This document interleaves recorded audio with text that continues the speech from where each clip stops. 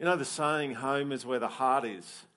Home is where the heart is. It's a saying that speaks to the fact that home is where the people you love are. The ones that you love, the ones that love you, the place where you can relax. A number of years ago, Ange and I decided we'd buy land in Highfields and that we'd move house. We lived out near the showgrounds in Toowoomba here, and we decided we'll go somewhere where grass actually grows and it rains for our kids. Our kids were all really, really young, and so the plan was that we'd buy this land and then we'd sell our house and move into a rental so that we had the funds to help with the build process.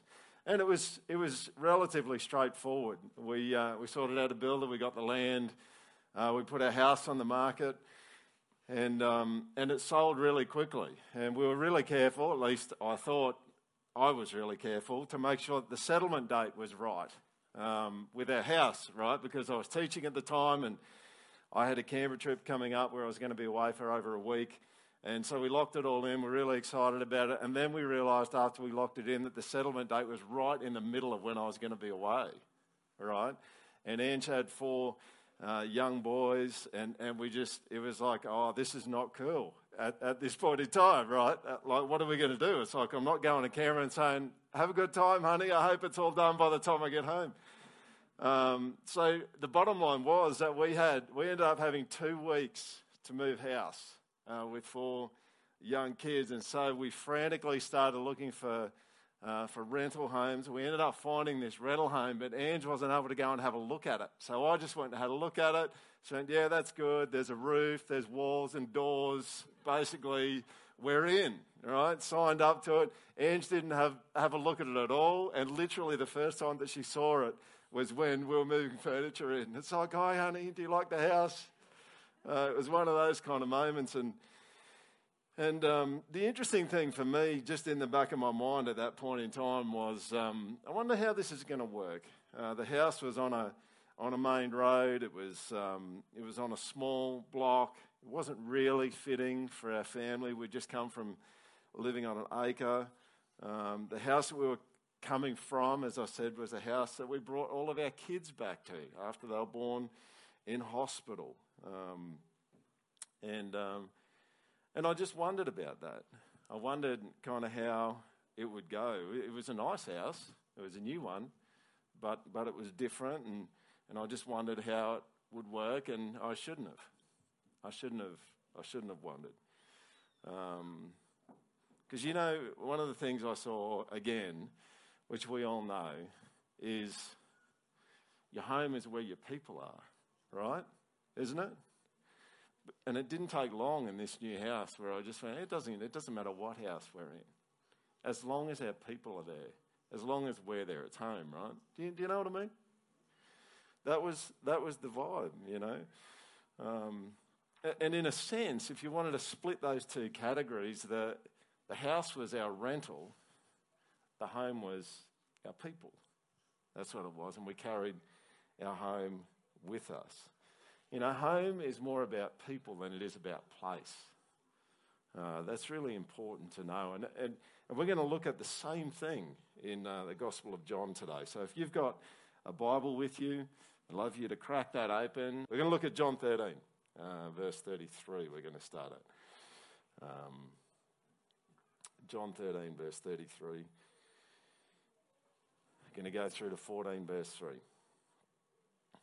Jesus talking to the disciples after Judas has left, the start of the betrayal. John 13, verse 33, my children, I'll be with you only a little longer. You'll look for me, and just as I told the Jews, so I tell you now, where I'm going, you cannot come. A new command I give you, love one another. As I have loved you, so you must love one another. By this, everyone will know that you are my disciples, if you love one another. And Simon Peter asked him, Lord, where are you going? Jesus replied, where I am going you cannot follow now, but you will follow later. Peter asked, Lord, why can't I follow you now? I will lay down my life for you. Then Jesus answered, will you really lay down your life for me? Very truly I tell you, before the rooster crows you will disown me 3 times. Do not let your hearts be troubled. You believe in God, believe also in me. My Father's house has many rooms. If that were not so, would I have told you that I'm going there to prepare a place for you? And if I go and prepare a place for you, I will come back and take you to be with me, that you also may be where I am. Now, I've intentionally read more verses to give you a bit of context today about what we're looking at, because they give us a bit of a sense of what is going on here. But the verses we're actually going to be looking at are verses 1 to 3 of chapter 14.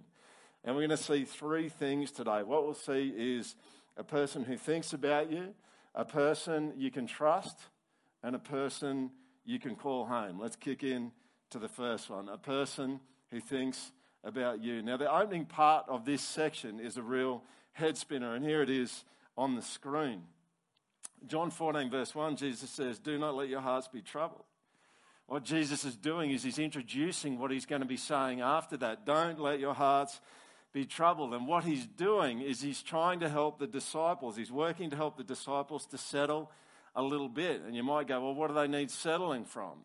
Well, Jesus has just said that Peter's going to deny him. He's going to deny him. He's going to disown him 3 times. You know, this assertion by Peter that he's going to be there to the end, that he's going to lay his life down, Jesus goes, that's actually not going to be the case. You're going to crumble under pressure. That's what's going to happen. And there's a sense here, I think, that the disciples would be disturbed by that. Maybe some are even thinking, if Peter goes down, what does that mean for us? That probably means that we're going to go down as well. And what Jesus is doing here is he's working to settle the disciples, to anchor them. And I want you to notice something about this verse that you can see up on the screen there, as it uses this word troubled. Now, this word troubled pops up regularly, and for many of you, you know that the New Testament was written in Greek. And it's interesting to note that this word troubled is the same Greek word that's popped up a couple of other times. Some of you might remember the message I preached on betrayal a couple of weeks ago, and there's a section in the middle where Jesus is face to face with Judas, and he's troubled in his spirit. Same Greek word. Same Greek word. You know what's interesting about that? This is the same event. I'm not sure whether you're picking it up, but Jesus is the one that was troubled by betrayal, and now he's saying, don't be troubled.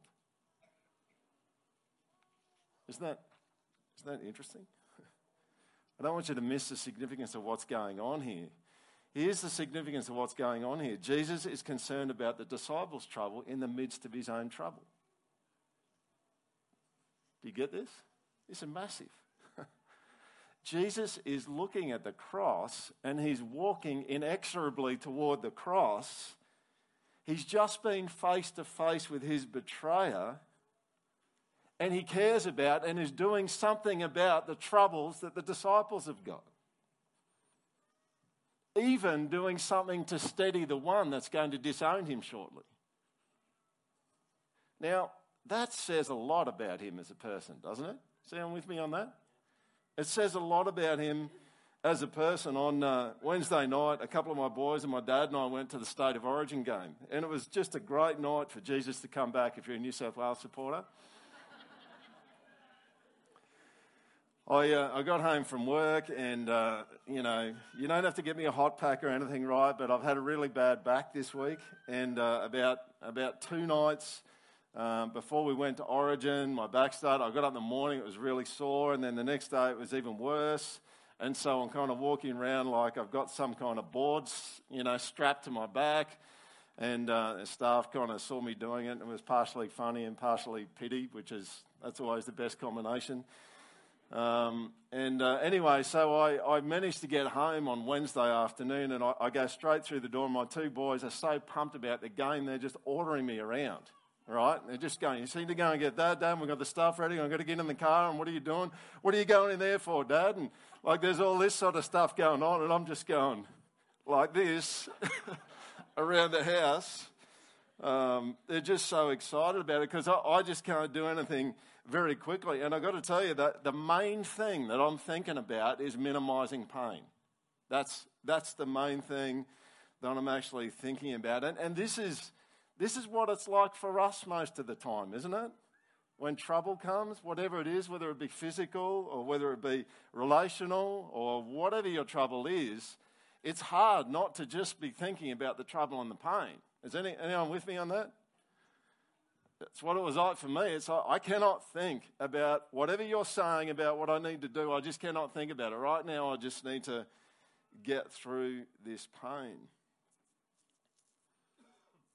Have you ever had that moment where you've been in the midst of trouble and someone comes up and asks you for something and your internal question is, do you have any idea what I'm dealing with right now? You ever had that? So you want me to do that? Do you have any idea what I'm dealing with right now? It's understandable, right? But you just need to know Jesus isn't like that. He just isn't like that. In the midst of his trouble, he was thinking about the disciples. Isn't that incredible? That's the kind of person that he is. And you need to know that for Jesus, this kind of approach is not just a past thing, it's a present thing too, right? Because I'm sure that some of you have tasted this a little bit in other people. Maybe not at the level that Jesus does it, but you've tasted it in other people where you've gone up to someone going through a whole bunch of trouble and there's so much going on for them, you know, and they care about you.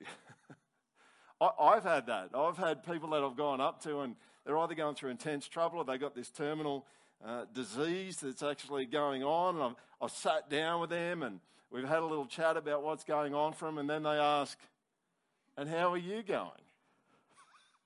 Right? And you're like, what? Why are you asking me how I'm going? Why does that even matter? You've got a dozen tumours in your body right now and you're asking me how I'm going? You're in constant pain and you're asking me how I'm going? It just like blows the circuits in my brain. And what it tells you is that the person you're talking to has actually got a heart that's big enough to think about you even in the midst of their pain. They got this capacity to think about someone else and not be totally consumed by the pain that they're in. And it's a little taste that we get of the way that Jesus operates. You know, we get this horizontal kind of taste of it, but Jesus just takes it to a whole new level. And this reality about Jesus speaks really powerfully to the doubts that pop up in our minds. And I want you to know that. And I want to throw a few of them your way. And some of these doubts are the doubts that tend to, use this word a bit lately, they tend to dog us. All right? Here they are. Jesus has enough things to worry about. You ever thought that one? You've been in the middle of something and maybe it's a little thing and you're looking at the person next to you and you go, they've got something way bigger and more intense than me, and so I don't know, I probably just won't talk to Jesus about that because he's just got enough things to worry about. Second one, I don't want to be a hassle to him. Oh, it's really nothing. When it's not. It's really nothing. I don't want to put another thing on his plate. Do you know what I'm talking about? Have you ever thought any of these? It's a really simple truth for you to hear, which actually naturally flows out of the opening line of this section. And this is a truth you can take to the bank. It's on the screen here. If Jesus cared about the disciples' trouble in the midst of his own trouble, then he'll care about all of your troubles too. You can take that one to the bank. Second thing I want to look at today is a person you can trust. We see this in verse 1. John 14, verse 1. Do not let your hearts be troubled. You believe in God, believe also in me. What's Jesus doing here? Well, he's helping the disciples to get to a place where they won't be troubled internally. That's what he's doing. Who knows, being troubled internally is not fun. It's just not. It's like no one gets up in the morning and says, I'm just looking forward to being messed up internally today. All right? No one ever thinks that. And what you actually see in our world, you see it big time on social media, is there is no end of life hacks online to help you to make your life go in a good direction, to deal with these internal troubles that people have. No one likes to stay in a place where our internal world is messy and disturbed. And I want to ask you a question this morning that I remember hearing a pastor called Bill Clem ask years and years ago. It's a great question. It's this one. Do you want a trouble-free life or a trouble-proof life?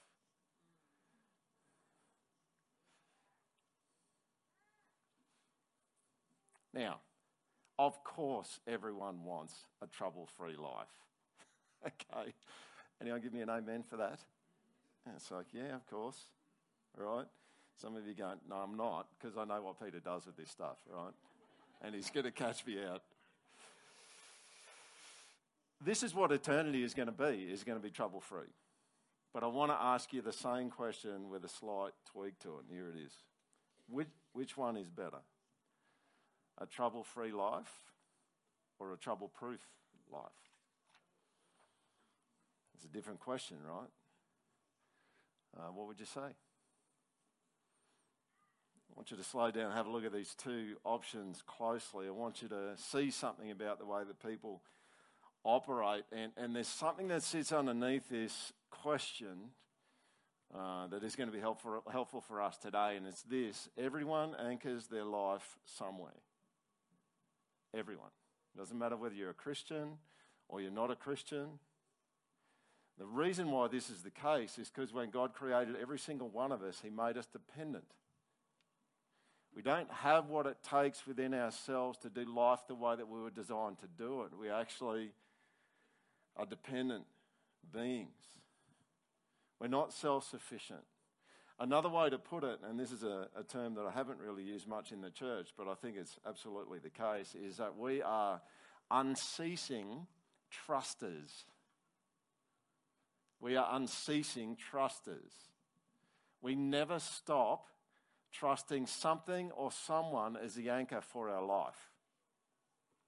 Yeah, it doesn't matter whether today you're a Christian or you're not a Christian.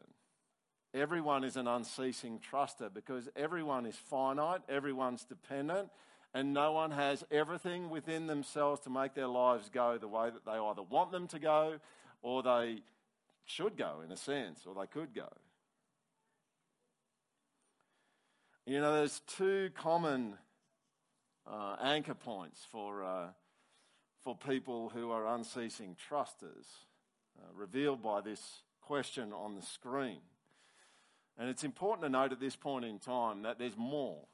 Okay, I think that people can trust in people as well, but I'm just identifying the two that you can see in the question here, and here's the two anchor points: circumstances and Jesus. Those are your anchor points.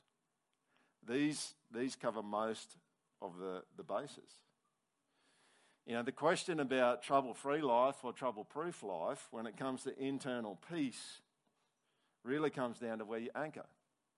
That's what it comes down to. And here's the bottom line: if you think about a ship with an incredibly thick rope, you know, one of those anchor ropes, and it's got that big iron anchor on the end of it, and you think about you as a person having one of those. It's like, what's going to anchor you? What's going to anchor you so that your internal world can be peaceful and calm? One of the places you can anchor is into your circumstances, right? The things that are happening around you. That's what you can do. And here's the bottom line. If you anchor into your circumstances, you're going to shift and move depending on the circumstances. And in a fallen world, really, really rough things happen. And in a fallen world, your circumstances get disturbed. And like the ocean, when your circumstances get disturbed, they start moving around. Well, what's going to happen? You're going to start moving around. It's just how it works. You're going to be at the whim of everything which happens to you. And I want to say to you this morning, that's not a very secure anchor for you to walk through a fallen world. It doesn't work well. Does anyone know what I'm talking about? It just doesn't work well. But But the weird thing about it for us is we kind of have this setting where we keep wanting to anchor there. It's like if I just get that thing, I'll be okay. Or if I just get that job, I'll be okay. And if I get another $100,000 somewhere, I'll be okay. If I just had a better paying job, I'd be okay. Or if I had a spouse who loved me better, I'd be okay. And so what you're doing in every single one of those circumstances and every other one is anchoring into circumstances. And when they shift and move, you shift and move.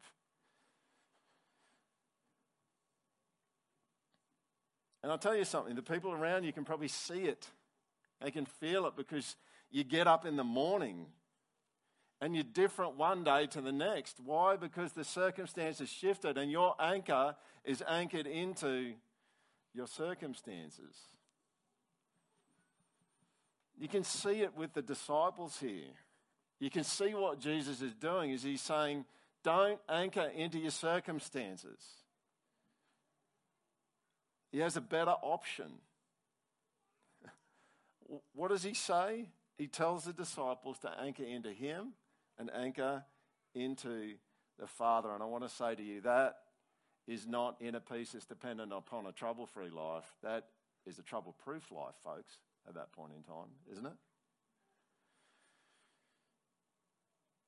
Here's the scripture again, John 14, verse 1. Do not let your hearts be troubled. You believe in God, believe also in me. Now, there's a couple of ways to understand this second sentence that Jesus says up there. But I think the best way to understand it is Jesus is giving some directives about what you need to do. He's telling the disciples to believe in the Father and to believe in him.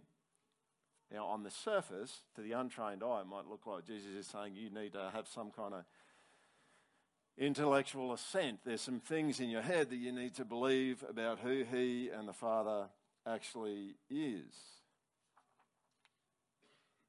But you need to know that believe according to Jesus is never intellectual assent alone. Of course, it makes sense. Of course, Jesus speaks the truth. Of course, there are things about Jesus that are true, but belief according to Jesus is always trust as well.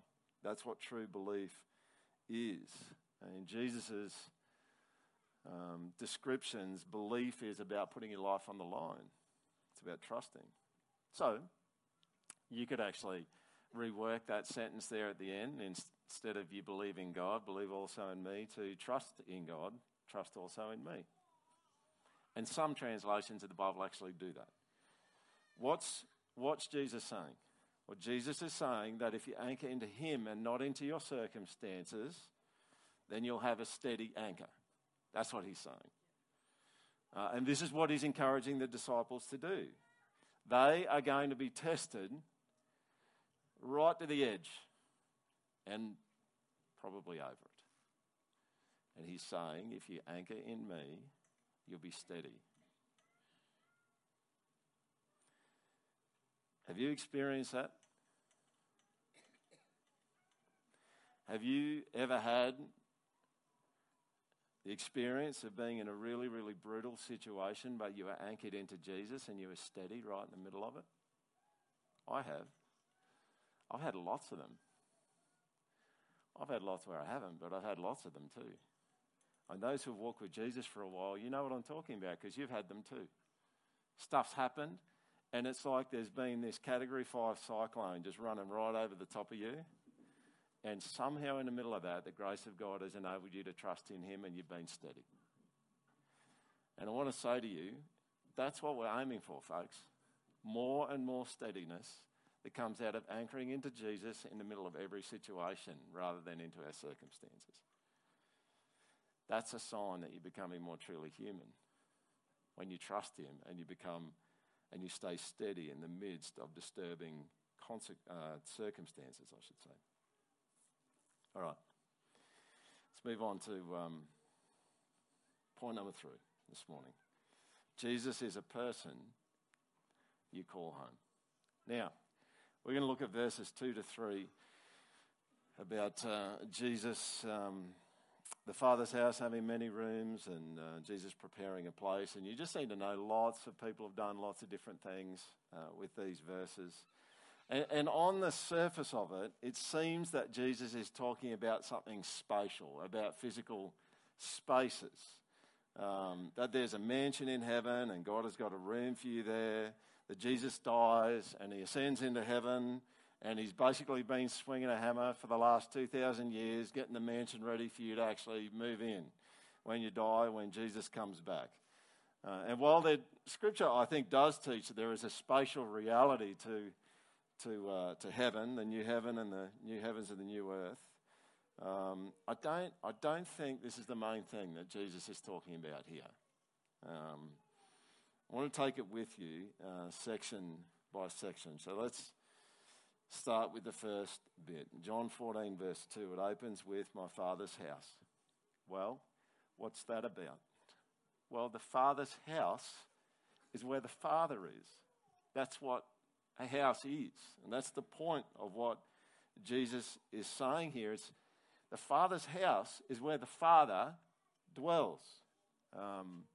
Recently, I had my best mate Kurt up. And he stayed at our house, right?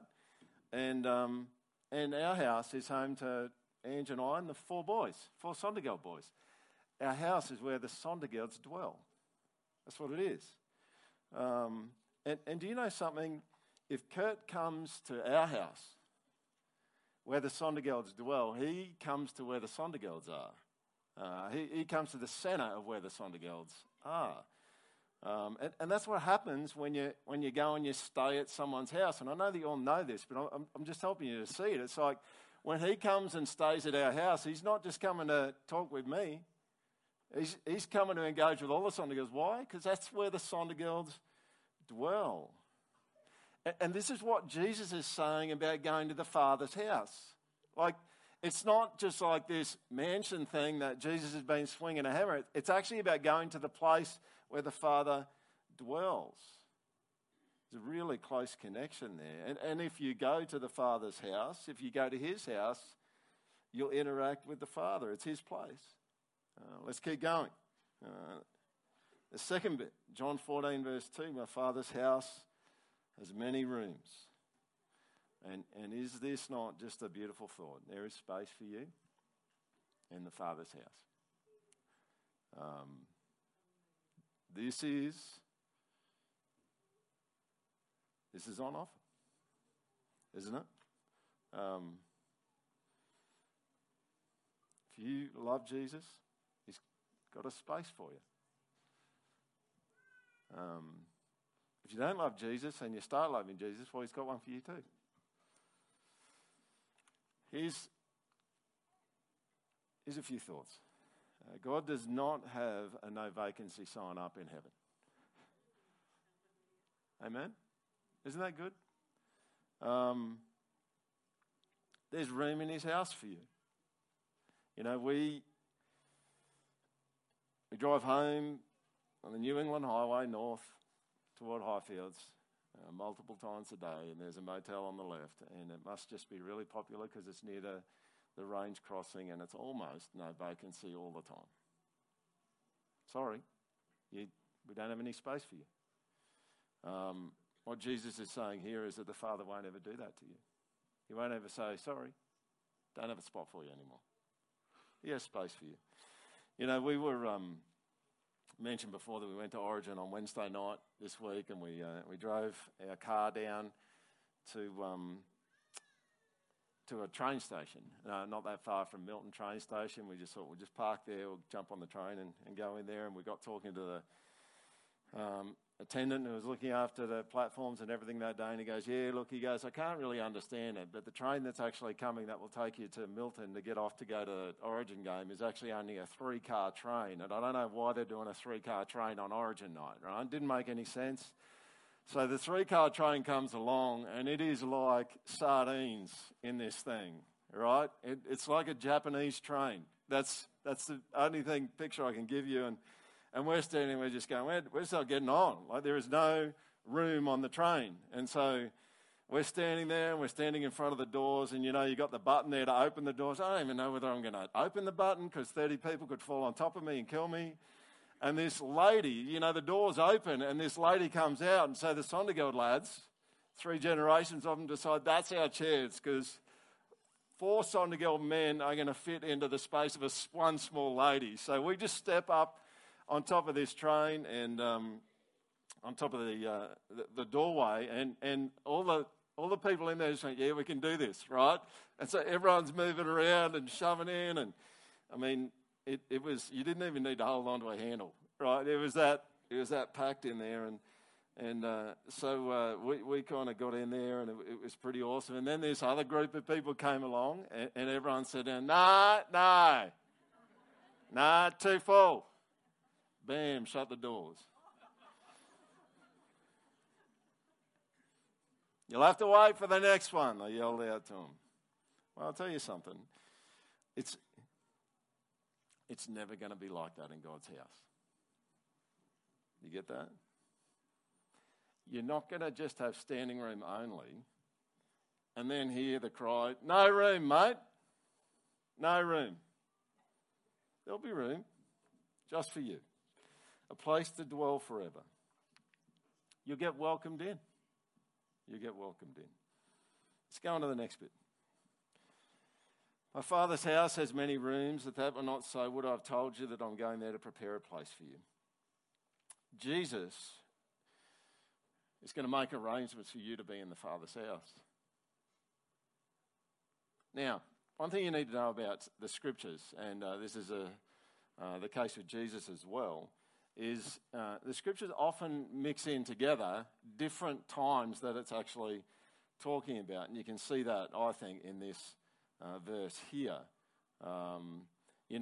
If you think that what is going on here in these verses is mainly spatial, that Jesus has got to go and prepare a mansion for you, then the bit of Jesus going away to prepare things for you is him going to actually prepare the dwelling for you. It's kind of Jesus' ascension when he leaves at the end of his ministry, that he's going to go and he's going to pull things together for us to move into the Father's house. But I don't think that's what Jesus is talking about when he says he's going to prepare a place for you. Why? Because going to the Father's house isn't mainly about a spatial reality. It's mainly about dwelling with the Father. And that is consistent with the whole of Scripture. The whole purpose of everything that God has done through the whole of human history is that you would dwell with him. That's the point of it, And sometimes people get carried away with Christianity and they go, oh, they're just using it for control to achieve their own ends. And I just go, yeah, it's all rubbish. It's all rubbish. All of that is all rubbish. And whenever Christians do use Christianity to control things and for their own ends, they're getting it wrong.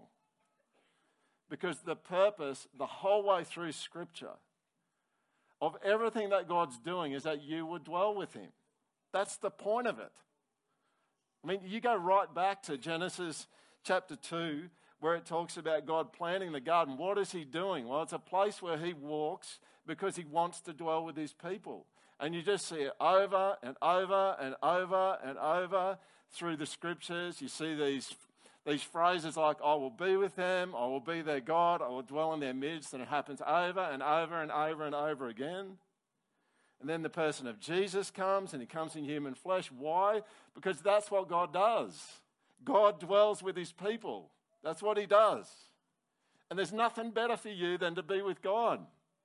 And if you're not connected to God and you're not close to him, there will be nothing better in your life than be connected with God and being really close to him. And you go right through the whole biblical story arc, and you get to this bit at the end of the book, which tells you where we're going. I heard a loud voice from the throne saying, look, God's dwelling place is now among the people. This is the goal, and he will dwell with them. They will be his people, and God himself will be with them and be their God.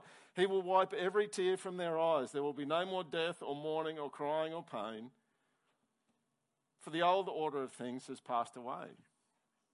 That is where we're going. And it's actually consistent with what's been happening the whole way through. Now, here's my question. How do you get to dwell with God? How does an unholy, sinful person who hasn't cared at all, hasn't given a rip about God, which all of us are in that point at some point in time, some maybe even right now, how does that person get to dwell with God? What preparations does Jesus need to attend to so that that person can dwell with the Father? Well, if you've been in the church long enough, you know the answer, right? The only way is for him to walk to the cross, to the Roman cross, to be crucified on it, to be raised from the dead, and then for him to bring you in. See, that's the preparation that I think Jesus is talking about here. He's not talking about going and swinging a hammer in heaven for 2,000 years. He's talking about going and having someone swing a hammer against him. That's the preparation. And then the rest is logical, really. And we're going to the next section in John 14, 2-3.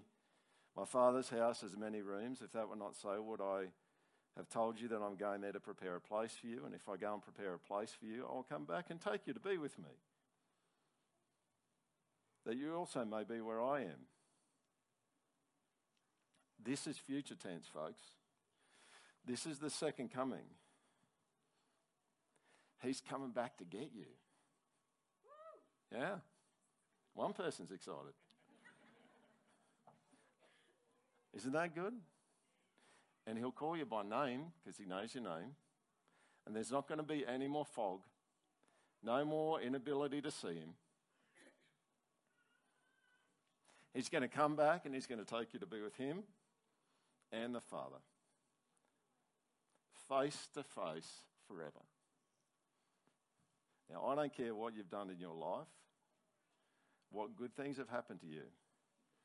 They will be like holding up a candle to the sun in terms of the sheer enjoyment and pleasure that you'll have on that day.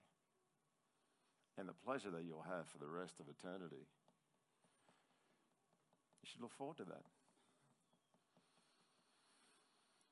So I want to finish by dealing with something which doesn't really get thrown around too much anymore, which is connected to this. At least not in our context anyway. I haven't heard it for years. I used to hear this particular saying said frequently. It was a criticism of Christians, actually. And maybe an appropriate criticism, and it's this one.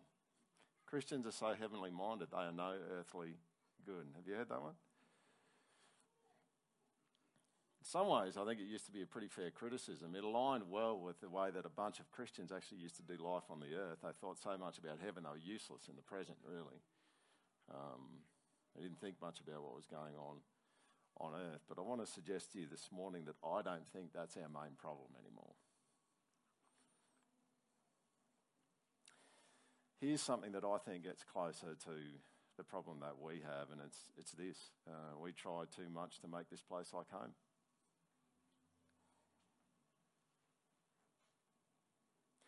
I'm not saying it's wrong to order things a certain way or to work hard to provide for your family or work hard to make your space in the world home to some extent. You know, I think there's something inside of us that God's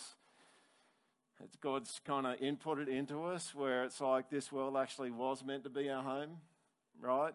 That was the idea in the beginning, is that it was meant to be our home. And so I think one of the things that we find in ourselves is we find ourselves inside of us, there's longing to just kind of make this place like home. But the thing is that it's just all busted and wrecked now. And there's a whole bunch of really good things that are part of this world. But there's a bunch of parts about it that are just busted and wrecked, you know. And so there's this dynamic inside of us where it's like the original call back in Genesis chapter 1 to exercise dominion, to bring about order and kind of make the place home, kind of still sits inside of us. But now it's just not like that anymore. It's just not home anymore, even though we still have this instinct inside of us. And the really kind of frustrating thing about it is that we still kind of go to do that. And sometimes I think we get a bit tricked sometimes by just thinking about home in a spatial sense instead of the people that you're with and being with the Father. And it's like we've just got to feather our nest to get the things that we want and make our life comfortable and get the technology that we need and the appliances we need in our house. We need to get the things repaired. We need to get the money that we need to do the things that we think are going to make our lives good. And all the while, it's like trying to make this place home. And the thing about trying to make the place home is that you can kind of get a little bit of that sense that it's home, but then it just gets really disappointing sometimes. Does anyone know what I'm talking about? Because it just sucks sometimes. You know, and what that is that's the futility that God promised would happen and told everyone would happen in Genesis 3, and Romans picks up on the same thing, I think in chapter 8. And good things just get wrecked. And we're just in this world now that can't be our home the way that we want it to be because sin's wrecked it.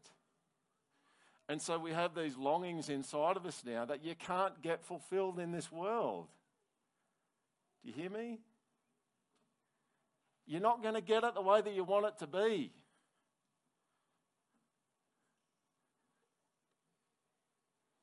Some of you still believe the lie on the inside. I'm not having a go at you. I just want something better for you. Some of you still believe the lie, if I just get ... I'll be fine. And I'll say, no, you won't. Because it doesn't last, because futility's going to get to it. And then there'll be another thing that you need to get. And you'll be on this constant treadmill trying to get things to try and make this place home. And your issue is that you're making the wrong place home. It can never be home the way that you want it to be home. And so what happens when we're trying to make this place home is a combination of disappointment and anger, right? Because you work really, really hard and then it just doesn't come off.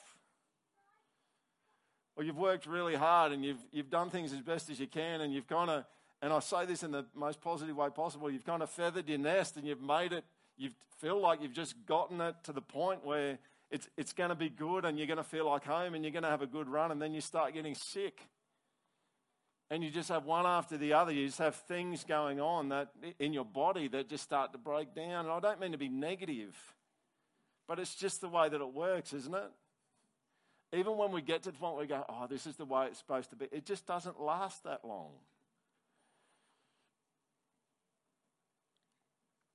And if you persistently try to make this world home, you will ongoingly be disappointed and angry. Because it's the wrong place. It's the wrong place. Just can take just a rabbit hole for a sec. Another expression of this is the cry for justice. We want there to be justice.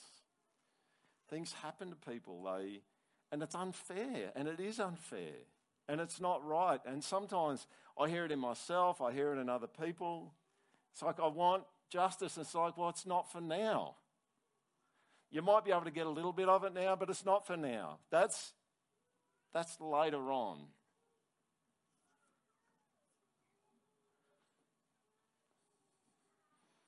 There'll be a day where God brings about justice, and everything will be fair on that day. Everything. And then you'll get to be somewhere where there's always justice. What's my point? My point is that you have longings which are longings for eternity, not now. Not now.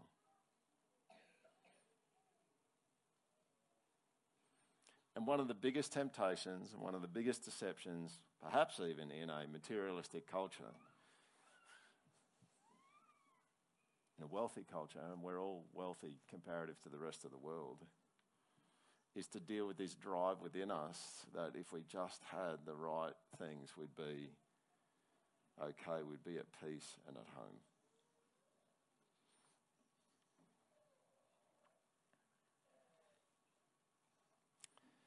And as I said before, some of it's possible. Some of it's on offer, but not at the level that you ultimately want.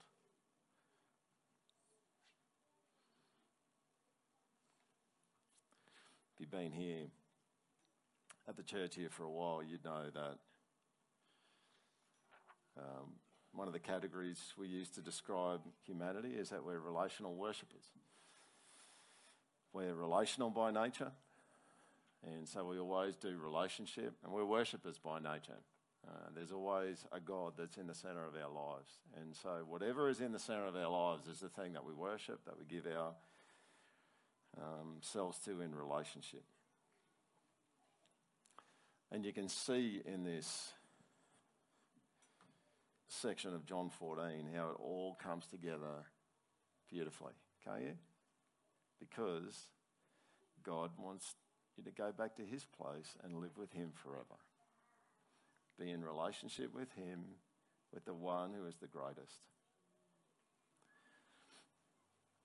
I taught in a Christian school for many years. And one of the things I used to say regularly to students, because everyone would talk about heaven, and they go, oh, yeah, no, we all want to go to heaven. You know, you pretty much, I mean, you go up to anyone, and you say to them, do you want to go to heaven? They go, yeah, I do. I mean, there's not many people that would say, no, that place sounds like it stinks, right? People want to go to heaven, but do you know what what these verses out of John 14 tell us is that, you remember where I started? Home is where the heart is. Remember I said that home is about the people that you love and the people that love you? See, that gets close to what heaven is going to be about. It's going to be about being with the Father. It's about being loved by the Father and you loving the Father. And so I used to say to students in the Christian school that I taught, I used to say, you know what? See, if you don't like Jesus, you are not going to want to go to heaven. Because heaven's all about Jesus. See, they thought about heaven mainly as a spatial place with physical dimensions where they could go and do what they wanted to do and everything would be great. And I do think there is a dimension to heaven that is that, but mainly it's about dwelling with a particular person. That's what it is. That's what Jesus is saying.